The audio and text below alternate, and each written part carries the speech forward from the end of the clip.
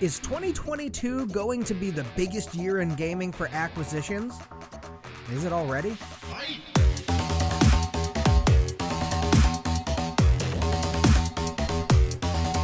Perfect.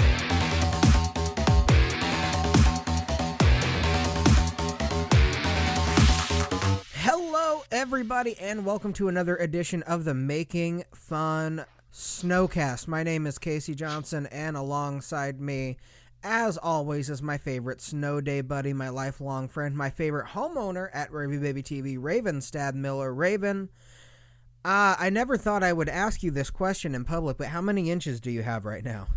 You see, if I had to guess, probably about 6 inches in both cases of the word. Meanings of the word. There it is. No. But it's been snowing nonstop since 9 a.m. I have had the fortunate ability to not have to step foot outside of my house all day. Yeah. I just discovered that my window is broken, as you were privy to listen to before we started recording, so that was interesting. But that's about all of the outside world I've had pretty much all day. So, and good for it. Yeah. We're recording right now. It's 5:22 p.m. on Thursday, and it is actively blizzarding still. Yeah. Thankfully for us, it's just like a light to medium snow. It's like not like I could go walk around outside and be in pleasant snow. But. Yeah. I think we're probably at about 6 as well. I think we'll be at about 8 by the time this is all over because for all intents and purposes, at least according to my weather apps, it is still just starting. It says it's going to snow solid until about midnight at about half an inch an hour or so. So, and judging by the radar, yeah, we are still pretty much directly in the middle of it. So, definitely going to be a lot of fun. You've got to wonder what's going to happen tomorrow as well. How many places are still going to be closed and... I had a client email us today saying that they needed somebody set up on a computer on Monday. And I'm like, do you expect anybody to be in the office between now and Monday? Yeah. Nobody's there. But yeah, it's crazy. The worst part is that Emily and I just got a house, and the one thing that we don't have is a snow shovel. And I realized that just now. So we're going to be stuck in here a little bit longer than most other people. And the other worst part, because you haven't been out here yet, my driveway is probably 150 feet long. Yeah. So it's not like the longest driveway in the world, but still, I have to snow shovel all of that, which will not be fun. Anyway, Doom posting aside. Yeah. So, Raven, I'm going to take this opportunity to tell you a little bit about what I have been playing. Ooh. Because we are going to save what you have been playing. Yeah. There are rumors that it's been for over 40 hours. Allegedly. Put an entire work week into this game in the last 7 days. Allegedly.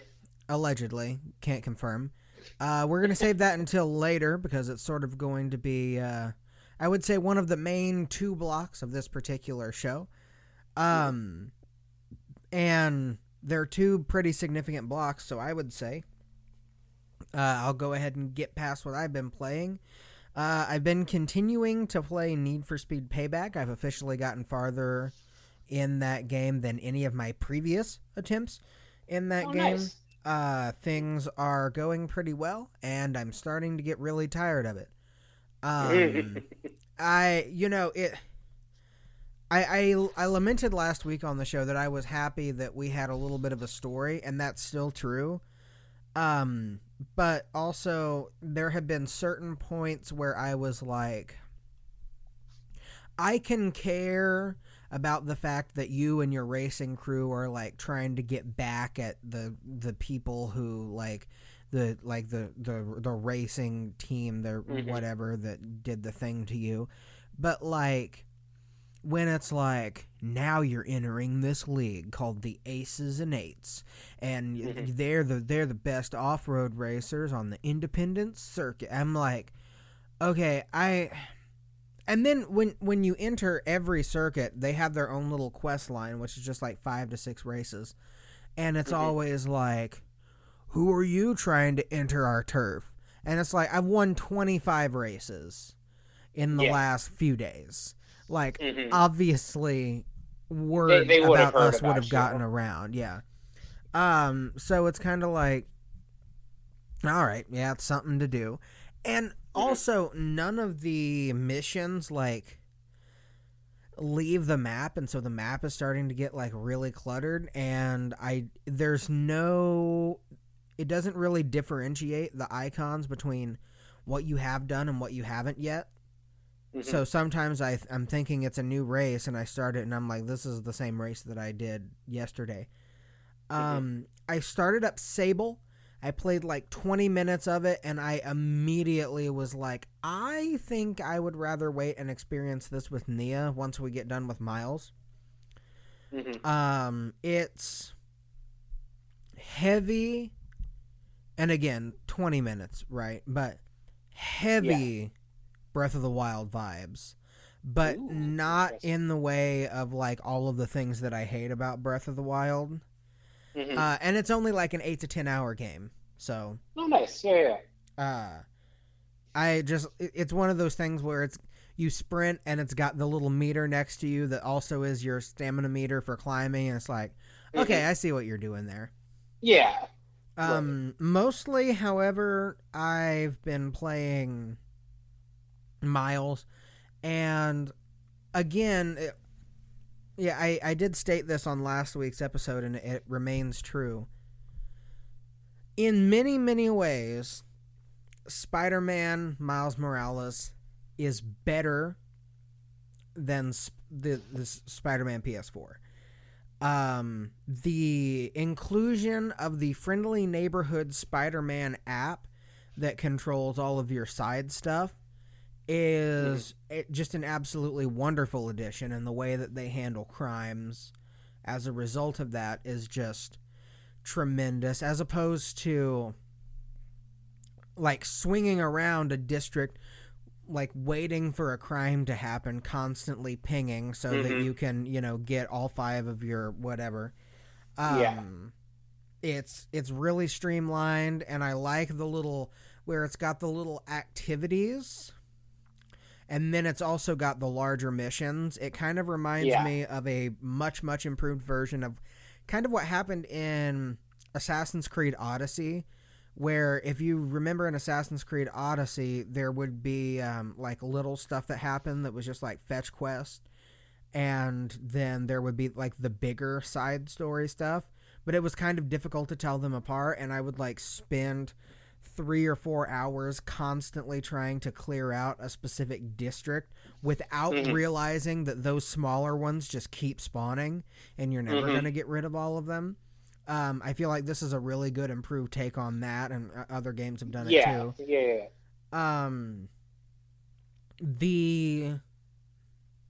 The moment-to-moment gameplay is far superior, and the story's just not as good. It's a fine story, but in particular, I think that, especially coming off the two of them back to back, the Roxxon Corporation. Now, the Underground is awesome. I love those enemy types. They've got some really cool, interesting stuff that they do, but the Underground is just half of the equation, and the Roxxon enemies are like, they're basically just reskinned Sable people from the first game in a lot of ways, and it just is not as exciting, besides the fact that in the comics, the Tinkerer is a gentleman named Phineas Mason, and in Miles Morales, after like 3 or 4 missions, you reunite with your childhood best friend, Finn Mason. I had no idea. And Because I didn't know who the Tinkerer was originally. That's kind of cool. I like that. And while that's cool, when you first meet Finn, you haven't learned who the Tinkerer is in the game yet. And so if you even have, this cursory knowledge of the different comics and like, oh, this is... Because you get these kind of breakdowns when these games are coming out. This is the Miles Morales story. Apparently he's taking on the Tinkerer. This is what the Tinkerer is in the comics. Those previews. Yeah. And it's like, who will the Tinkerer be here? What will they do with it? And it's like, oh my God, it's my best friend, Finn Mason. And it's kind of like well, dang it. Mm-hmm. Where it reminds me a lot of when Arkham Knight came out. And this whole time it was like, who is the Arkham Knight? And everybody who knows anything about comics is thinking like, surely the Arkham Knight, they're not just going to do the Under the Red Hood thing where the person under the Red Hood was Jason Todd. And then they basically just did it exactly, except they renamed him the Arkham Knight. So in that respect, it's this, and obviously this is my second time through the game, but I can see them telegraphing the story more so this time around. And even like Nia, who knows nothing about comics and except for the movies that she's watched, and did not see my first playthrough of the game because I mostly played it while she was asleep. Of course, I played this game for the first time while we had COVID. Year and a half ago, and right when it came out, and even she's like, oh, so like Finn's for sure the Tinkerer, right? And I'm like, who knows? Emily and I both did it, right? I think there's a beauty in not trying to hide it either. I think it's interesting because it's not being like, oh, it's not trying to build up, like it's trying to build up a suspense. Yeah. But I kind of like it whenever it's just like, oh, who could it be? Like your pinky on the edge of your mouth, like yeah. It's just kind of fun, right? And it's kind of reminiscent of in the first game when it's like, who is putting together all of these supervillains, and like you're waiting for Peter to figure it out, but you're like, obviously it's your mentor, Dr. Otto Octavius, like right, and I know who Doc Ock is. I don't know pretty much any of the other villains going into it, but I'm like, I know who Doc Ock is. And I'm playing it, I'm like, oh, he's going to be bad. And then, like, he's not for 95% of the game. You're like, oh, shit, maybe, like, in the sequel he will be. And then he ends up going bad. I was like, whoa, they had led me on just long enough for me to stop thinking he was the bad guy. And then he was. And that, which I thought was a really interesting way to do it. Yeah, that to me represents what is missing in this game to just a little bit of an extent. Like, if you had written the story where the underground is popping up and nobody who knows who their leader is, and it's a nameless, faceless leader that nobody ever sees, and then over the course of time you start to hint a little bit that it's Finn, hint a little bit that it's Finn, hint a little bit that it's Finn, and you see that. Because in the first game, Otto Octavius was a perfect example of, like, literally, I mean, like, a Shakespearean tragic character, right? Where, like, he had cystic fibrosis, and he was trying to make all of, like, these arms because in a few years he wasn't going to have control of his motor functions. Yeah. And Norman Osborn, who is a bona fide evil person, keeps shutting him down because of a personal vendetta between the two, and he legitimately goes insane.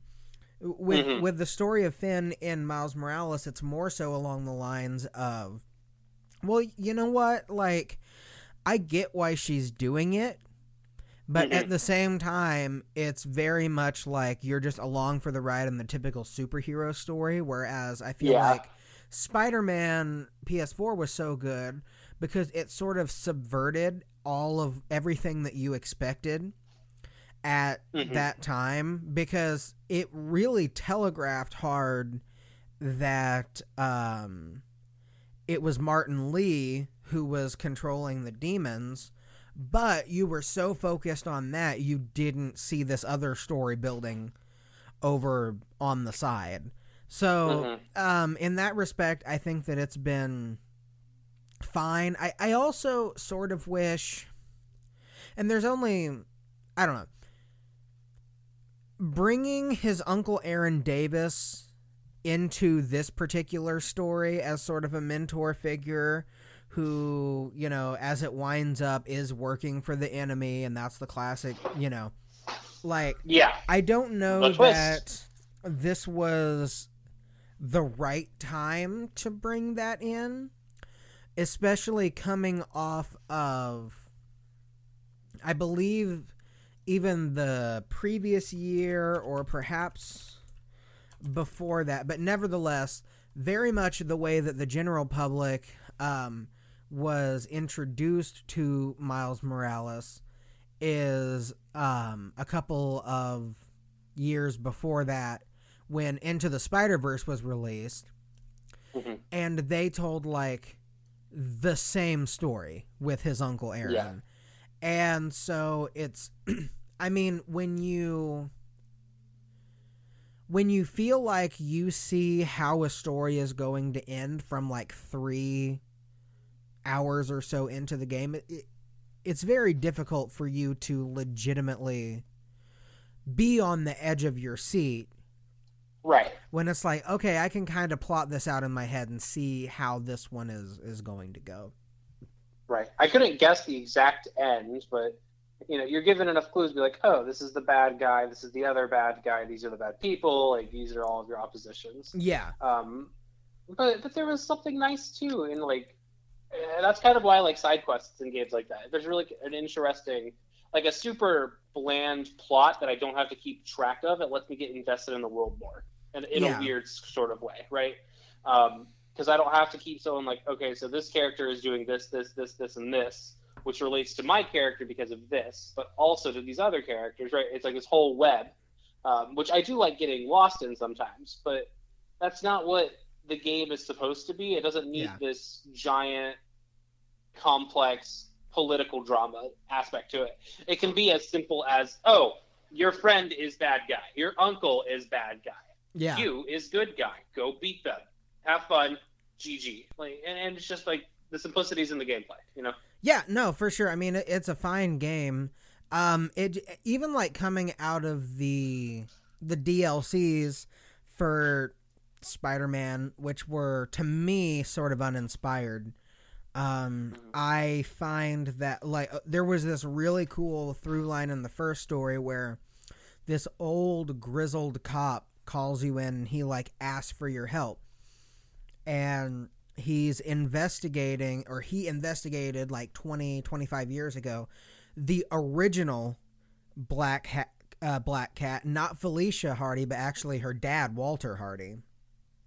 And it's like he left all of these paintings that he stole somewhere around the city, and nobody can find them. And I'm like, okay, Officer Rick, I'll go figure that out for you. And I collect all of the art and I return it back to him. And he is like, yeah, you know, I can't let this case go before I retire. And eventually I like go back to the police officers and it's like, hey, I'm looking for Officer Rick. And they're like, who? And turns out the old cop was actually Walter Hardy. Yeah. And like that was, to me, it's all about, even if you know a reveal is coming, it's all about how you place the reveal. Yeah. And at certain points, this game has sort of told me through its writing, yeah, we know that you know what's coming, let's get to it. Which I feel like the first game didn't do to an extent. Nevertheless, I'm really enjoying it. There's just not that same, oh my god, I need to get back to this. Yeah. I am proud to report, however, that the sounds that you have to go around getting all throughout the map, they were easier on me the second time around. because it only took me about 30 minutes this time because I kind of remembered like which sounds I was looking for. Yeah. Still way too precise and kind of annoying, but nevertheless, it was a little bit better on me this time. I don't know. I've had my fun with it, but I'm ready to kind of wrap up the story here soon and move on to probably I'll have just enough time to do Sable with Nia before Horizon Forbidden West comes out, and then that comes out this month, man. Yeah, that comes out in a little less than 2 weeks. I thought it was the 28th again. That's crazy. I believe it's the 18th now or the 17th. Oh wow, that'll be a fun weekend for sure. That game's gonna be so good. The 18th, yeah. It's funny whenever somebody brings up February all the time. It's like, oh, any date that I hear in February, I'm like, okay, it was the 28th, right? Because that's the only thing that sticks out to me in February. Because that's what's different about February. Right. And so I always remember that one. Yeah. No, I just remembered it because that's when Legends Arceus came out, and I just thought they were exactly 1 month apart. That's fair as well. Well, Raven, let's get into a little bit of news here.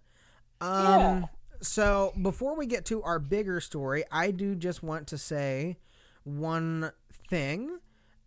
In the realm of another story, this is from Mike Minotti over at VentureBeat from yesterday. Nintendo Switch sales have officially passed 100 million. Nintendo revealed during its latest financial report that lifetime sales for Switch are at 103.54 million as of December 31st. Not only does this pass the 100 million milestone, but it also beats the Wii at 101.63.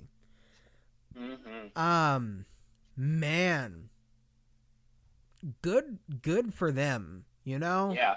And Game Boy is up next because according to Nintendo's official numbers, it sold 118.69. And that is between the Game Boy and Game Boy Color. So they can probably break that by the end of this year or next year. There's still no successor in sight. No. Part of me wonders if they're gunning for the DS numbers, which are at 154. Maybe. It's also just possible that they just want to keep up their personal cycle, right? Because it's been about 5 years, but they released the Switch probably 2 or 3 years into the release of the PS4 and Xbox One. Yeah. So if we start hearing anything, it might be next year after that we actually get a new console. But there was rumors of the Nintendo NX for years leading up to its release, so we've heard nothing so far. Yeah, and the thing is too, we've heard the Switch Pro stuff. Yeah. Which every day since it's come out. Yeah. And that basically all of those rumors ended up leading to the OLED model. However, with that being said, I postulated at the time, I think that somewhere, because 90% of the rumors that we hear are true in some form, and I think that it was hearing multiple reports from the OLED to the Switch 2 and sort of getting the two confused at certain points. And I think some of those numbers that we heard probably were leaks of the Switch 2. We just never quite saw it. But again, and this is what I was going to get to, if you're Nintendo at this point, what need exactly do you have to pivot from this platform? Nintendo has never been about hardware power, really, even all the way back to the Sega Genesis with Sega does what Nintendo don't. It's always been very much about the games and about the system for them and about whatever gimmick they're pushing at the time, which gimmick, reminder, not a bad word. So if you're them, why do you pivot right now? Or even within the next few years, everything is still selling right off the shelves, and there's no real need to try to mass market and produce a new console until we're out of this chip shortage. Yeah, that's the other main thing. There's no point to try and throw your hat in to try to get parts that are already so low scarcity. Because we know that Nintendo is the only company that makes a profit on their game consoles. Yeah. It is a widespread known thing. Which is why in run one of our show, right, we talked about it a little bit, where the rumors for the Nintendo Switch were going to be that it was about $250. Because Microsoft and Sony eat a couple, about up to $100 on per console sale. Yeah. Because they know they'll make it back on the games that are sold on it, in theory. But Nintendo is just like, no, I'm just going to make $20 on each one. And so parts are so expensive right now, there's no point of them going, okay, well, I'm going to sell my next console for an extra $100 because that's how much extra it's costing me per chip that I need.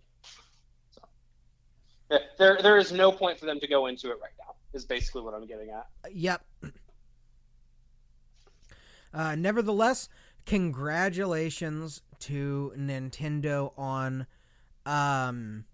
would you say it's the best recovery in gaming history? It's quite possible. Between platforms. I mean, I can't think of a bigger failure than the Vita. Or not the Vita, maybe the Vita. I bet that you said it. Yeah, a little Freudian slip there, you know? But I can't think of... I mean, really, though, the Vita would be the only competitor for me in this, but the Vita is also completely a secondary console. In terms of flagships, I can't think of a worse out of the gate and a worse failure than the Wii U and a bigger success than the Switch. No, I don't think there is. Yeah, I think that they did a really good job figuring out what needed done, and they did it. And here we are. So I've had my Switch since launch day, and the only reason I want to replace and I want to get a second one because mine's falling apart. My kickstand is completely shot. It doesn't stay closed, and it drives me crazy. And also, I only get 2 hours of battery life. You know, this is interesting because really and truly, there are so many ways to use this newfangled fancy Nintendo Switch. I don't know that I've ever used the kickstand one time in the history of my having it. I've used it a couple of times. There was one time in my freshman year of college, or my sophomore year of college, I took it to work because I was working in a remote location that day, and and I knew that nobody was going to be in there because it was kind of snowing. And so I just kind of sat there with my Switch, and there was a total of one person I had to talk to for my 6 hours I was there, I think. And that was the day after it launched, so I just played No More Heroes, which was one of the 3 games that was out on the Switch at launch. Not No More Heroes. Oh god, what was that game called? Zelda Breath of the Wild. Well, yeah, and then there was Bomberman R. Has Been Heroes, I think is what it was. Has Been Heroes, that does sound about right. Yeah. But yeah, so the Switch has been great. I've loved every second that I've had it. Enough to want to purchase a second one. So. Yeah, for sure. Good on you, Nintendo. Good job. I'm a fan for life, hopefully. Well, now that we spent 10 minutes on that small story, let's get on to our biggest story of the day. Now, Raven, there is a massive disclaimer that I need to give before this story that is important for all of the people who are going to hear about this and potentially overreact. Very few words, but a very big message. Acquisitions come in many forms, which is a huge portion of what we're going to talk about. Because we talked a lot last time about Microsoft and Activision Blizzard and the obvious implications of that acquisition. Yeah. And a lot of what we're going to talk about with what we're about to talk about follows very opposite logic. Mm. So, with that being said, Raven, settle in, because I've got a lot of stuff to read here, because there's so much good wording in this. Direct from the PlayStation blog, a post by Jim Ryan, president and CEO of Sony Interactive Entertainment. Bungie is joining PlayStation. Now, Raven, before I get to Bungie joining PlayStation, for those that don't know, give us a little bit of context as to Bungie and what they do and their history. So Bungie was the original developers or partial developers of the Halo franchise. I believe that they worked on Halo 3 pretty extensively. That's where I remember seeing their name. 343 hasn't always worked on it. In fact, Bungie, I used to believe, was, and I'm looking this up now because I could be incorrect. But I believe that Bungie used to be owned by Xbox. Oh, yes. No. Yeah. So they used to be owned by Xbox, and then later got acquired by Activision, at which point they no longer started producing Halo. Under Activision's lead, they made Destiny, which was met with some moderate success, and Destiny 2, which has been a lot more successful for them, under Activision's rule. Last year, or the year before, because COVID has made timelines really wonky, and I don't remember which one it was, Bungie got out of their contract with Activision and went out on their own. They were their own independent studio, developing Destiny 2 without having to worry about what Activision was wanting them to do to monetize it. And now they're getting acquired by PlayStation. Indeed they are. So it's Sony. Mostly. Yeah. Very important distinction there. Yeah. Bullet points. Microsoft acquires Bungie in 2000, and they are the developers of Halo. And then in 2007, they split from Microsoft and become independent. They sign a 10-year publishing deal with Activision in April 2010. So not an acquisition, but an exclusive publishing deal, which is important in the story because the fact that Bungie is independent has been extremely important to them. They have never wanted another corporate overlord telling them what to do. Nevertheless, the Bungie has been, for the past generation, with Destiny and beyond, I would say actively in bed with PlayStation. And that's due in no small part to the fact that I think there's still some bad blood there between them and Xbox with the way that things went down. And they kind of call it what it is. They got back at Xbox by giving all the exclusive stuff to PlayStation. And now, as of January 31st, 2022, Bungie is joining PlayStation, says Jim Ryan. Today I'm happy to announce Bungie will be joining the PlayStation family. First off, I want to be very clear to the community that Bungie will remain an independent and multi-platform studio and publisher. As such, we believe it makes sense for it to sit alongside the PlayStation Studios organization, and we are incredibly excited about the opportunities for synergies and collaboration between the two world-class groups. I've spent a lot of time with Pete Parsons, Jason Jones, and the Bungie management team to develop the right relationships where they will be fully backed and supported by Sony Interactive Entertainment and enabled to do what they do best, build incredible worlds that captivate millions of people. Bungie's world-class expertise in multi-platform development and live game services will help us deliver on our vision of expanding PlayStation to hundreds of millions of gamers. Bungie is a great innovator and has developed incredible proprietary tools that will help PlayStation Studios achieve new heights under Hermen Hulst's leadership. There's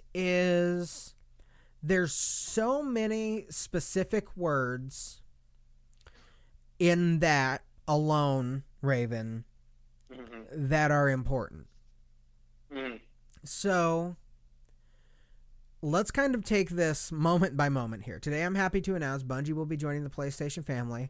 First off, I want to make it very clear. I want to be very clear to the community that Bungie will remain an independent and multi-platform studio and publisher. So, in comes the first question that everybody has about this acquisition, which I was very loud last week about saying, I don't spend that kind of money to buy Activision if I don't intend to make Call of Duty exclusive. Mine. Yeah. The same logic does not apply to this acquisition. Now, the reason is because we have to look at Bungie as an asset rather than as a commodity. As an asset rather than a commodity. And in the next sentence, he goes along to say, as such, we believe it makes sense for it to sit alongside the PlayStation Studios organization, and we are incredibly excited about the opportunities for synergies and collaboration between these two world-class groups. The word Raven alongside, how important is that one word right there? So extremely important. It really changes the entire feeling of what they're going on and saying, right? Because it's not the acquisition of Bungie is going to be working for us. It's going to be, we are going to be supporting Bungie in what they do. Exactly. In my opinion. And the question that we're going to be talking about here is, and this is a very important question that we have to ask. What does each side gain from this deal? And it's the same thing that we had to ask ourselves in a roundabout way last week, right? So to come back, Activision Blizzard is acquired by Microsoft. What does each portion of this world get, right? So there, Microsoft is gaining IP and it's gaining studios. And Activision Blizzard is gaining a springboard to get out of a very tough situation. In this case, PlayStation does not need the studios and it does not need the IP. PlayStation is huge into their corporate vision is building their own IP. So, the question we ask ourselves as we continue with this statement, what does each side get from this deal? I've spent a lot of time with Pete Parsons, Jason Jones, and the Bungie management team to develop the right relationships where they will be fully backed and supported by Sony Interactive Entertainment and enabled to do what they build best. Build incredible worlds that captivate millions of people. So right there, that's what Bungie is getting from the deal, is more or less a sugar daddy. Yeah. PlayStation is helping them, giving them a springboard to that next step in becoming a huge gaming publisher that really can support itself. Because game publishing, and especially game developing, no matter how successful you are, it's tenuous at best. It can all go away in a moment. I mean, we saw that to a certain extent with CD Projekt Red not too long ago with Cyberpunk. Before release day of Cyberpunk 2077, CD Projekt Red had potentially the most sterling reputation in the games industry. They could do no wrong. Then Cyberpunk happened, and that is not the case anymore. No. They are a shell of what they used to be. So, being able to say that they are working within Sony and working within the channels of Sony is it allows you to make bolder hires. It allows you to pay better wages. It allows you to do so much. Being able to, I was watching this TikTok clip today of a Shark Tank deal where Kevin Hart bought this comic book company on Shark Tank, and they were wanting him to buy in for like 10%, and he was wanting to buy in for 30%, and they said, well, we don't necessarily want to do that. We want to maintain our independence. We just, we want a beneficiary. And Kevin Hart said, but listen, you got to understand, which, by the way, watching Kevin Hart be serious was a different experience. But nevertheless, he's like, all of these things that you're looking to expand to and that you're looking to do are my wheelhouse. You guys want to get better with publishing and graphic design and art and all of this stuff to take you to the next level. Give me 30%, and that allows you to draw on my resources and to work within a machine that's already rolling. That's huge. And it's the same thing here. So, especially considering the fact that they still get to publish on whatever platforms they want, easily, Raven, this is sort of a no-brainer for Bungie, especially to the tune of $3.6 billion. Right. They basically said, hey, do you need money? And Bungie's like, what's the catch? And I think the catch is that they're going to make a first-party game for Sony. I think that is a thing that is going to happen. Because notably here, I want to bring it to the last line that you might have said here. Build incredible worlds that captivate millions of people. Yep. They've already built a world that captivates millions of people, right? They already have Destiny and Destiny 2 that see pretty widespread, or Destiny 2 nowadays sees widespread success in what it's doing. But I think what's happening is that Sony has gone, hey, do you want to make a first-party game for us? You could keep publishing it on everything else, but we want one game, and we'll pay you $4 billion for it. Or one game, or like 2 games, or whatever. Yeah. You just have to, yeah. And I think that's what's going on behind the scenes. Not only that, because I bet that there is some sort of an exclusive IP in this deal, but this next paragraph, to me, gets into the meat and potatoes of it.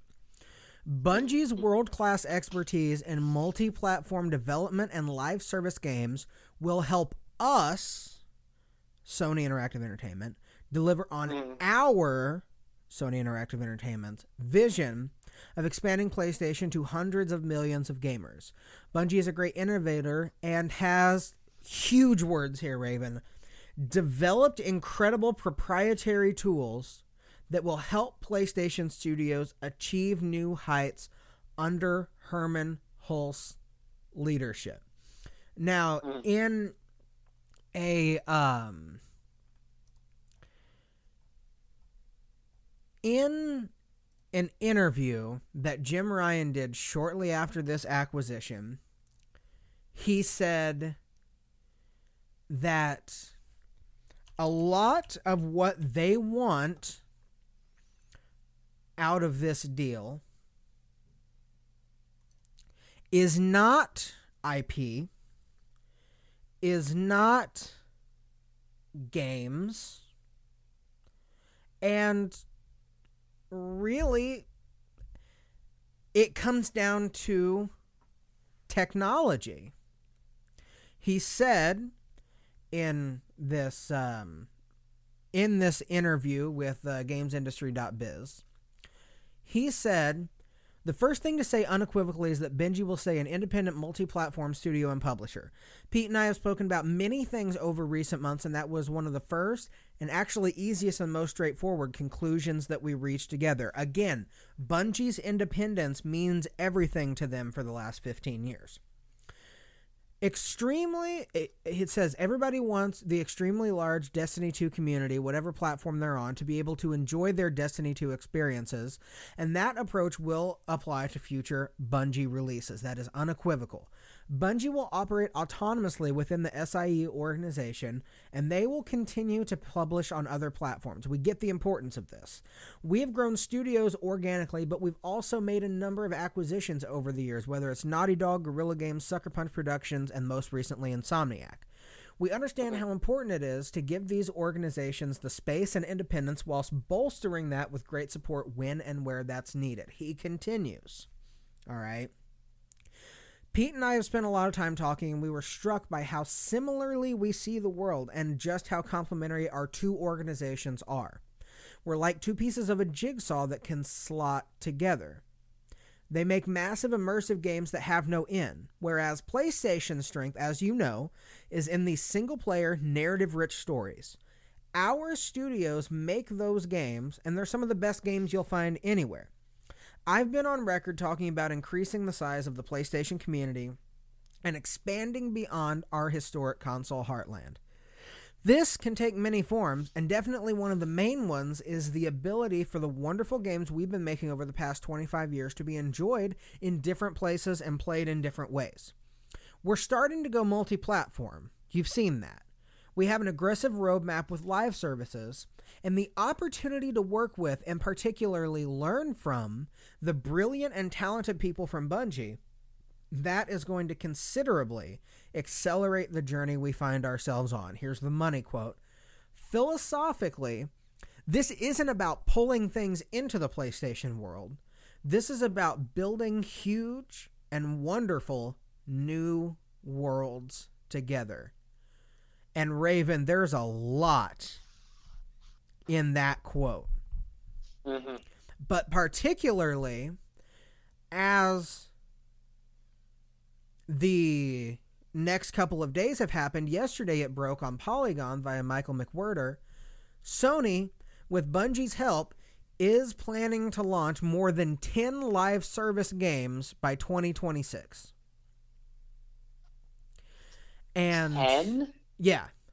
So Hiroki Totoki, the CFO of Sony, and the executive deputy president, said, the strategic significance of this acquisition lies in not only obtaining the highly successful Destiny franchise, as well as major new IP that Bungie is currently developing, bingo, but also in incorporating into Sony Group the expertise and technologies that Bungie has developed in the live service game space. We intend to utilize these strengths when developing game IP at PlayStation Studios as we expand into the live game services area. Raven, a lot of what they are doing for Sony is kind of like a consultation deal. Mm-hmm. And that, now, they're almost certainly, as Totoki said there, as well as major new IP that Bungie is currently developing. To me, that's the exclusive. Mm. But nevertheless, this is bigger than a lot of people would think. Because Sony has always had these multiplayer offshoots to their single-player games that have been really good, but Sony doesn't have the infrastructure or even the knowledge in a lot of ways to really get it to where it needs to be as a live service platform. Ghost of Tsushima Legends is one. right? That was within Ghost of Tsushima. And a lot of people really, really enjoyed that, but it was within Ghost of Tsushima. Last of Us, Factions, right? Uncharted multiplayer. They're all things that have been tacked on. But as it is stated here, through close collaboration between Bungie and PlayStation Studios, we aim to launch more than 10 live service games by the fiscal year ending March 31st, 2026. So what is trying to happen here is more so PlayStation's got a lot of projects on the table, probably even a solid portion, maybe a third of the way through development, that are ready to go, that are live service games, which, by the way, is the part of the market that Sony is missing right now in some form. And that's not their specialty. So they brought somebody onto the team whose specialty it is, and Sony, PlayStation Studios is going to develop this stuff, and then Bungie's going to polish it and help them get it out the door. Why not hire somebody? You know, if you're a sports team, right, you might have your coach, you might have your GM, but, like, for instance, Larry Bird has been working with the Pacers for a long time, just in a consultant role. If you have somebody like Larry Bird, why would you not get his knowledge? And if you have somebody, the opportunity to have somebody like Bungie to support them, to funnel them money, and you say, hey, just give us one exclusive IP, whatever you're working on right now, go ahead and do that.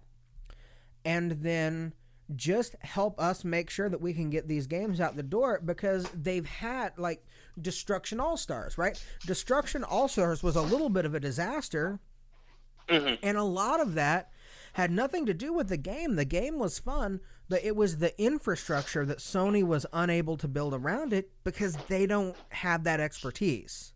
Right. Bungie does, and now they're on the team. Oh, yeah. No, it makes sense. Bungie has a very particular skill that Sony needed, and they just were like, yeah, you want $4 billion? And I would do anything for about $4 billion. I think. But, yeah, I think it's going to be really interesting to see. I am worried. Games as a service, you know, aren't my favorite thing in the world. True. I am an adult with a full-time job. By the time that I get around to playing a game, I play a game for 3 or 4 hours, which this sounds hypocritical because I still play a lot of Pokemon Masters, but that's a mobile game. I can carve out 20 minutes of my day to do my dailies and then just close out of it. I tried downloading other mobile games, and they wanted my dailies to last like upwards of an hour, and I'm like, no, I can't play this game for an hour today. Yeah. And that's kind of what I'm worried about with these games that are coming up.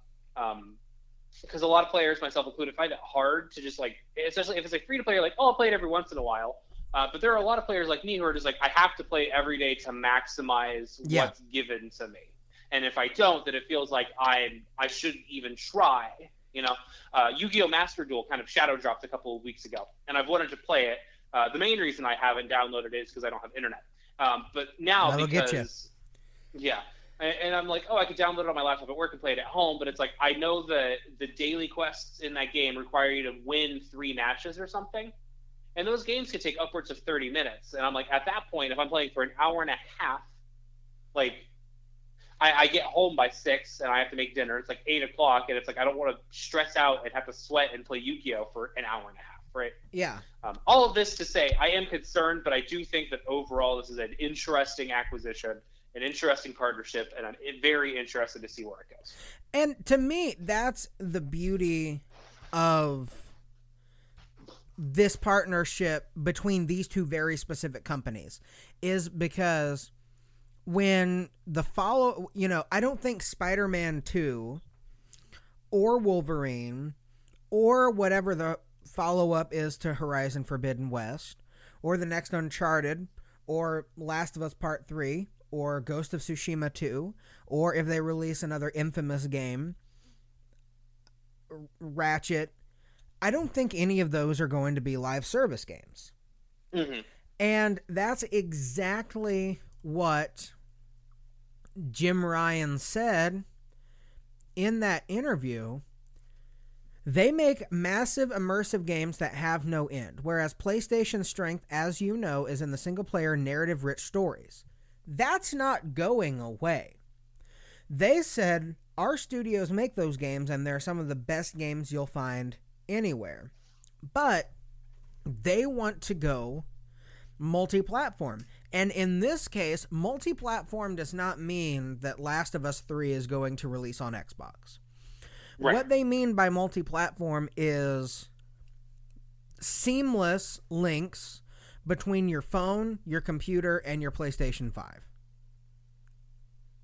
That's what they're talking about. Playing on actual, literal, like multiple platforms and bringing their business elsewhere. This to me reads of, we know what our strengths are. We know what our limits are and what our weaknesses are, and we are looking to help alleviate those weaknesses as much as possible. And at the same time, and I am going to use nomenclature that I have not used, but at the same time, they want to save Bungie. Now, the reason that I said they want to save Bungie is I read a report today. I'm having issues finding it at the moment, but about 1.3 billion, about a third-ish, 40% or so, of that money that they spent is going to go towards employment and employees, and essentially making sure that employees stay at Bungie and making them not leave for greener pastures. So that, again, is the question of, well, what does Bungie get from the deal? Well, you get to keep the team together. Right. You get to continue to be a company. Congratulations. Yeah, and that's not to say that Bungie would have crumbled, but there's something to be said for a successful team. There's a reason that once you get a successful core in sports, you try to build around that 3 or 4 players, is because once you find something that works, you need that periphery talent. Now they're making sure that the core doesn't go away. Again, like I said, allows them to make more aggressive hires and pay better wages. So, and not only that too, the question, and for me, even if there is no exclusive IP here, which there's a possibility that there's not. I think that there is, but even if there isn't, I think that this still makes a lot of sense for that particular price tag, because Sony, at least Jim Ryan, makes it sound like, listen, we got a bunch of ideas for live service games on the table. We just know that we can't do it alone. And if they can, like, bring stuff like that to the forefront, I mean, reportedly there's a new Twisted Metal game that's happening that's supposed to be released sometime around next year. There's a multiplayer follow-up for The Last of Us Part 2 that Naughty Dog is actively working on. And then you've got Jade Raymond's studio, which who knows what they're doing. Also worth noting, I had completely forgotten about this, but there is, you remember Deviation Games? The guys that left Treyarch, and now they work, now they're a first-party studio for Sony. They're for sure working on something that is going to be in that realm. So, to me, even if you don't get an IP from it, that still is going to work out perfect. Honestly, what I would do is I would make Destiny 2 free, and I mean like fully free, on the play, because it's free to play right now, but then you got to buy the expansions on stuff. Screw Yeah, it. Make that free on PlayStation. Yeah. And brand it as I saw Greg Miller from Kinda Funny said, hey, make Dreams and Destiny 2 completely free and brand them as pack-in titles. Like, yeah, that's a way that they could go with this that, again, makes it work. But the craziest part to me, this is from Monday, is the same guy, Christopher Dring, over at gamesindustry.biz, who did the interview with Jim Ryan, tweeted and said, this deal was in the works via Jim Ryan for the past 5 or 6 months. It was not a reaction to the Microsoft deal. And he says, as Jim Ryan told me, and this is a direct quote, we should expect more in terms of further PlayStation acquisitions. And rumors have been flying for the past little bit here that there are a lot of deals that are in the late stages of happening. Especially between Sony and Microsoft. I don't see Nintendo buying Ubisoft. Right, I think Nintendo's just hanging out. They have no reason to buy something else. All the games that they've released recently have been back to what we talked about. Why do you switch course if you're those two? You're playing a completely different game. Yeah, you're playing Mario. Everybody else is playing Call of Duty and Destiny. Everybody else is playing political warfare. That's what they're up to. Yeah, pretty much. Like, it's like there's no point for them to jump into it. So, and like, if they're in dire straits, maybe, but yeah, and they're not. They have a much more. It's kind of weird to say, but Nintendo out of the big three has the most name recognition by like a country mile to the most important demographic, which is not gamers. Yeah, I think that's really important to mention because they were the first one, and it's like people who don't play games like want to play Animal Crossing, and that's on Nintendo. It's like it's really hard to convince somebody who doesn't play games to like their first game that you want to jump to. It's like It Takes Two, maybe, but outside of that, there's Overcooked, not really. Maybe, maybe. There's not a lot of good games. But it's like Stardew Valley is the next best comparison, in my opinion. And even then, as much as I think that game is one of the best games of our time, there are problems with it that aren't immediately expressed. I'll go on a quick tangent about this real quick, but for instance, you have a shipping bin, which is where you sell all of your crops and everything. I have seen multiple people just put their items into it thinking it's a chest, not realizing that it's a shipping bin. Yeah. All of this is to say, like, there are some issues with explaining what to do, which that Nintendo polish really gives you, right? You Minecraft, same deal. Yeah, exactly. Minecraft is more about the exploration and figuring out what to do, too. But yeah, it's like you have Minecraft and then you have Nintendo with Animal Crossing are the big ones. And a lot of people are like, oh, you gotta advertise to your market. And what a lot of people don't understand is your market is not you. If you already have a console, you are not the market they are advertising to. Yeah. You no longer matter. You are already in the ecosystem. You are already going to buy games for it. And if you don't, hey, whatever. That's like a $400 loss. And like $100 loss. Yeah, that's exactly the point too, is that, well, like, why are they advertising to? Why aren't they advertising to me? I already own a PS5. Cool. They lost $150 on that. Mm-hmm. Like, all of their sales are from getting people in the door, and then subsequently, all of those people buying The Last of Us Part 2, all of those people buying Horizon Forbidden West. Not to mention their cut on other stuff. Yeah. So, Raven, the question that I have to ask for you at this point is this going to be the biggest year in the history of gaming for acquisitions? And question 1A here, is it already? Already, I think it is. Even if not the most acquisitions happening this year, it is the most monumental year of acquisitions, I think. Just because Microsoft acquiring Activision is like the biggest thing that has happened in gaming in years, right? Like in literal years. It is the biggest piece of news that's happened in a long time. I mean, since Bethesda. Yeah. And even before then, it was like, oh, hey, they acquired it. Like, maybe we won't be able to play games. But, like, this one has a lot of ramifications about what is and isn't possible by developers, right? Yeah. I think that's really the big thing that we got to watch out for. But, yeah, I think this is and will continue to be the largest year of acquisitions. And I think that next year we're going to see some finalizing of some more acquisitions that are being discussed now. But yeah, I mean, acquisitions are important in gaming.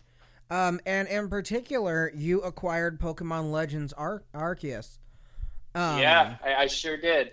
Segue. Yeah. Pew, pew, pew. So you put 43 hours in. That is unfortunately correct, yes. Talk to me. So, when I say that it's unfortunately correct, it is because I don't want to recognize that I put 43 hours into this in the span of 6 days. 5.5 technically. I was pretty sick last week when it came out. Recovered pretty quick, though, thankfully.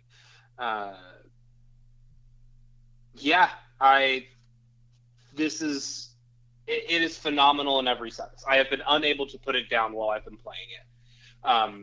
You start off in the funniest way ever, in that you are from the future, and the god of Pokemon is just like, hey, LOL, I need you to go back in time, LOL, and then just throws you into this. And yeah, that's literally what happens. It's just like, oh, hey, you are now in this ancient region of Hisui.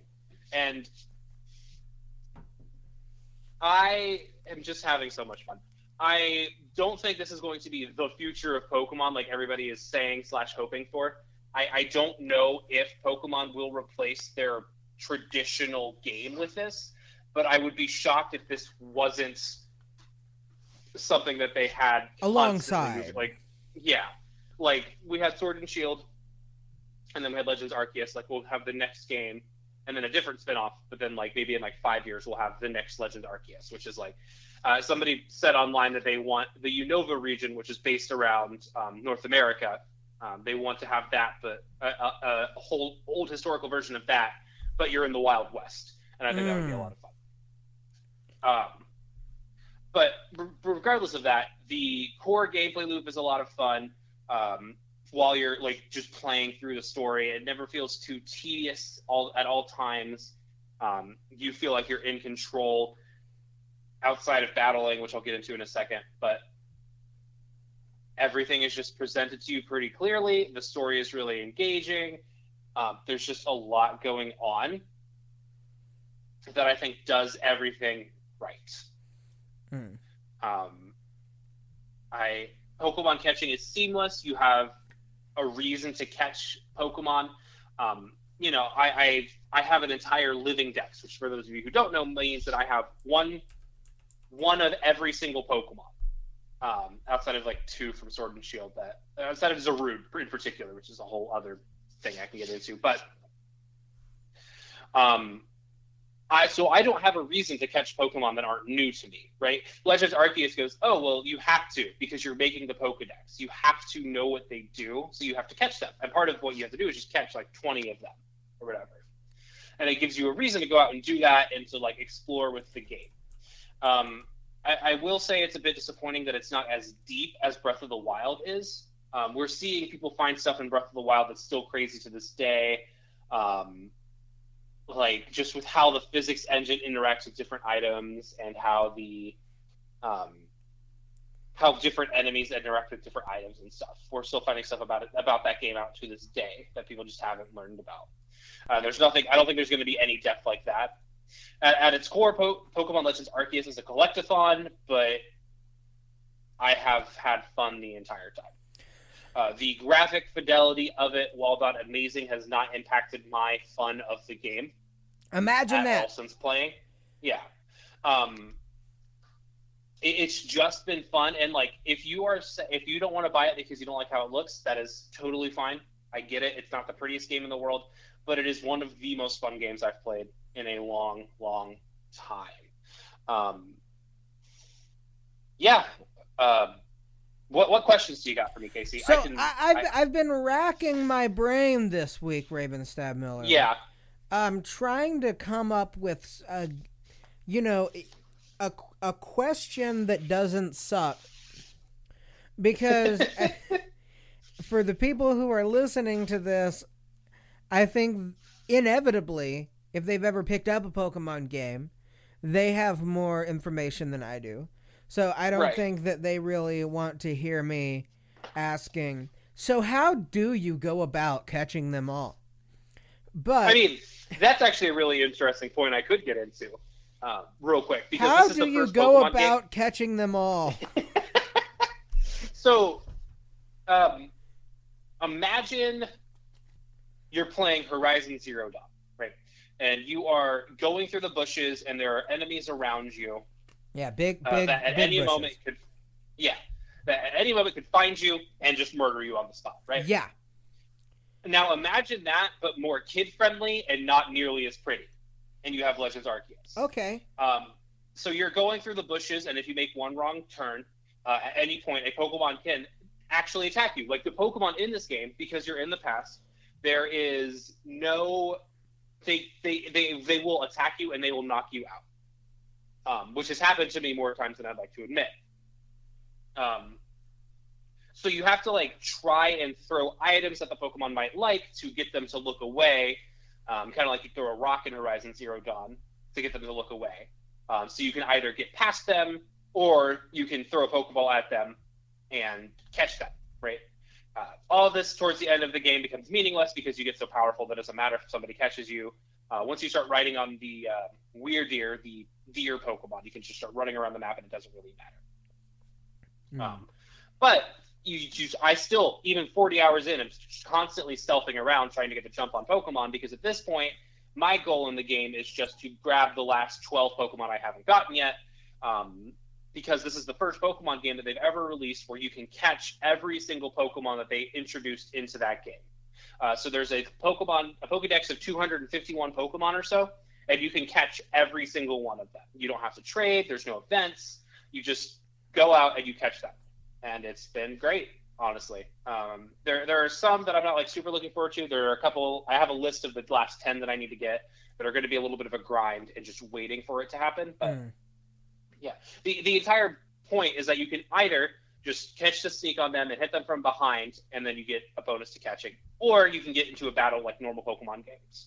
And Pokemon battles are completely different than what they used to be, and I don't like them.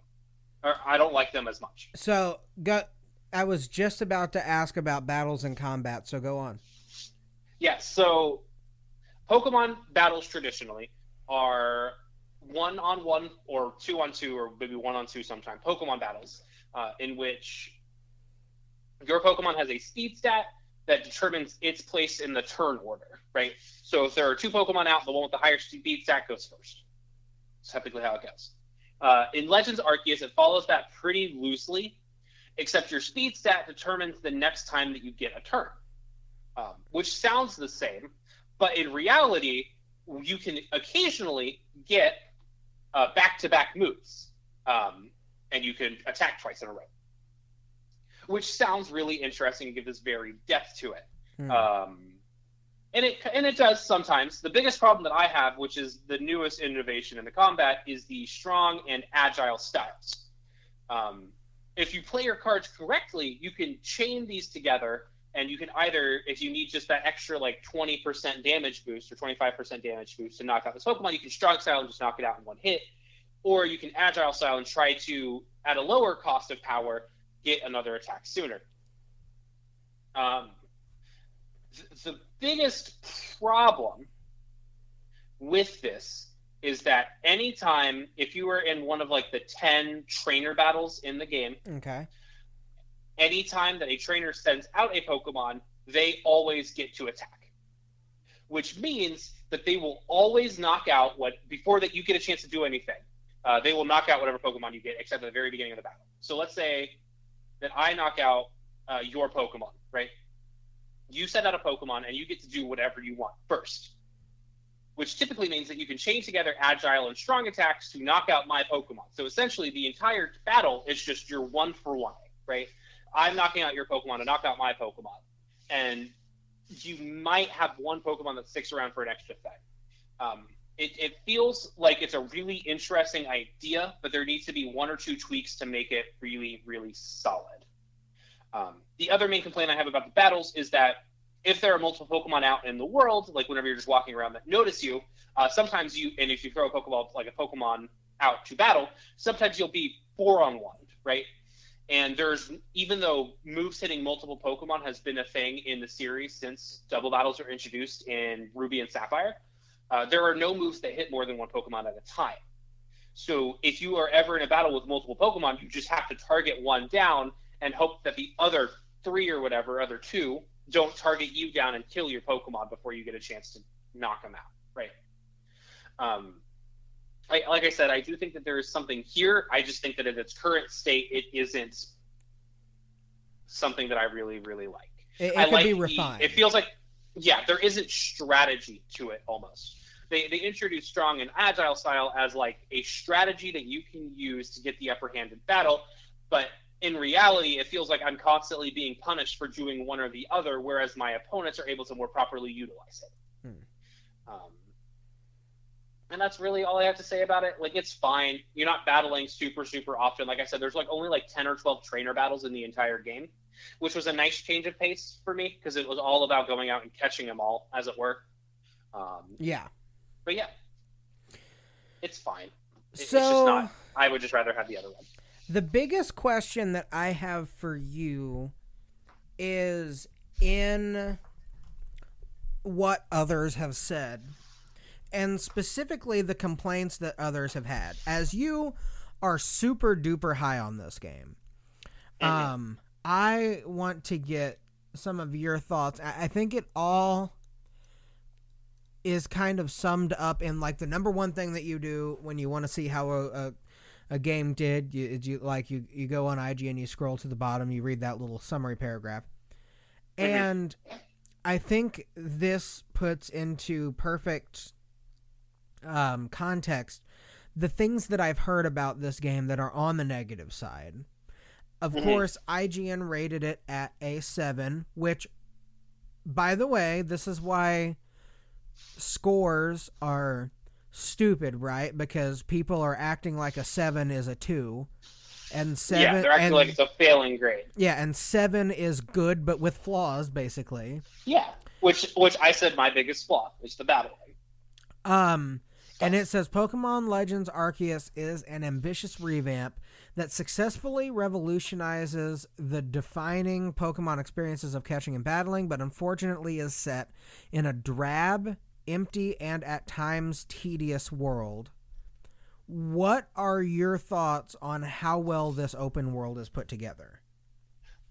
So I think that I would slightly agree with the open world being kind of empty. Because outside of catching Pokemon and outside of the 94 side quests that there are in the game, there's really not much else to do outside of just catching them. There's a mini game on each map. That is it. Is it kind of akin to, say, the issues that I had with Assassin's Creed 3, where at a certain point it's like, sure, this game is open world and I'm going around and I'm doing things, but like this doesn't feel as vibrant and full like as I want an open world to be. And at a certain point it's like, why is it even open world? Yeah, kind of. Because let me try to formulate my words here.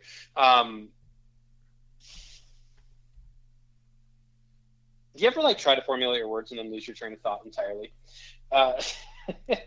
The open world is an open world because people wanted it to be Breath of the Wild like.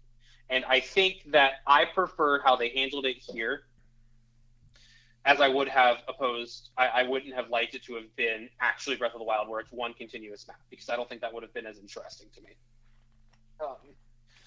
The open world feeling empty is just a natural byproduct of what this game was trying to do. It was trying to be a new thing, and this is the first entry in the series. It's not going to be perfect.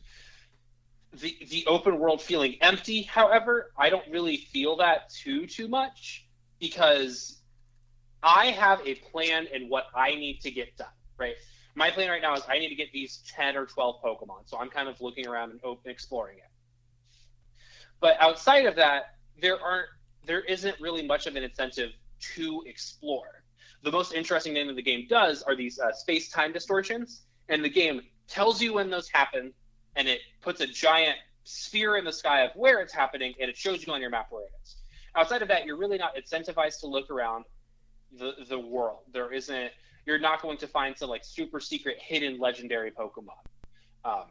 You're not going to find some giant alcove. Like, everything is kind of shown on the map, and you can kind of see most everything. On the topic, so yeah, it is a little bit empty. I will give it that. On the topic of it being drab, I will also give it that as well, because the game has almost two conflicting art styles happening. It tried to go for a gritty, almost realistic color palette in the world, and like the landscape and the terrain and everything, and then try to do these like slightly more vibrant colors for the Pokemon, because Pokemon have very vibrant colors. Because something about Pokemon that's interesting is that you always want your Pokemon to be easily drawn by a child, or you want any popular children's medium to be drawable by children, because that's the best way that they're going to remember it. So you do that by having a specific color palette, and by muting those colors and trying to also have the world around you muted. It's kind of miss it sometimes. Yeah. But even if exploring the world isn't great, 100%, which sounds crazy to say if it's an open world game, but even if it isn't 100% super engrossing at all times, I have been able to sink 40 hours into it, 20 of which have been me flying around the open world, trying to catch Pokemon to fill out my Pokedex. Because at the end of the day, this game is a completionist's dream game disguised as an open world game. Okay. I think if you go into it less of, this is an open world game where I'm going to get super lost in it and I'm going to do everything, and more of, I'm going to have a bunch of things to do in 5 small sandboxes to do that at, or 5 moderate to large size sandboxes to do that at. And I'm going to sit down and I'm going to play it and I'm going to really enjoy what's happening. That way, I enjoy how that happens more than I enjoy how the open world aspect puts into it. Would I like it to be more open world? Absolutely. I'd love to be able to find more little things hidden here and there. And I look forward to it the next time they make this game, because this game has sold really well, and all of my friends, most of which have been like, I haven't liked Pokemon since like Black and White, have all been like, wow, this game has been a lot of fun. It's not going to go up in the hallmarks as one of the greatest games of all times, but it is a fun game, and I do think it is worth the time to put into it. Do you think that this game is primed for, and we just used this this wording last week, do you think that this game is sort of primed for an Assassin's Creed to Assassin's Creed 2 like glow up, where the second time they do this, once they really have it down, this could be like life-changing and really something special? Yeah, I really do think so. I think that whenever they figure out kind of more about what they want to do with this and how to listen to player feedback and figure out kind of what's gone wrong, I think it'll be one of the greats. I will go on the record to say that. There's a very good foundation here. At times the world feels a little bit empty. At times the combat can be a little bit frustrating. But the Pokemon are the most alive they've ever looked in any game. The Pokemon feel like creatures and not like assets that they've felt to me up until this point. Right. You know? Because I see them interacting with the world and how they're kind of just wandering around more openly, and how instead of having a top-down view, I have this over-the-shoulder view, so I can actually relate to them on a more, everything feels more personal. And I think that's really my favorite part of it. Plus, you can have really big Pokemon. That's very funny. Is there anything else that you want to tell me about this game? I think that I want to say that you would like it, but I'm hesitant to say that because the battling really does feel a little bit clunky. I do think that overall this game is a fun thing to play it in. I am trying to complete it and 100% it, which is why I put 40 hours into it. If I just wanted to do the main quest and not do any of the side quests or anything, it probably would have taken me 10 to 15 hours to beat. Right. But I think 20 is about a good thing to be at. And overall, I do think that this game is fun.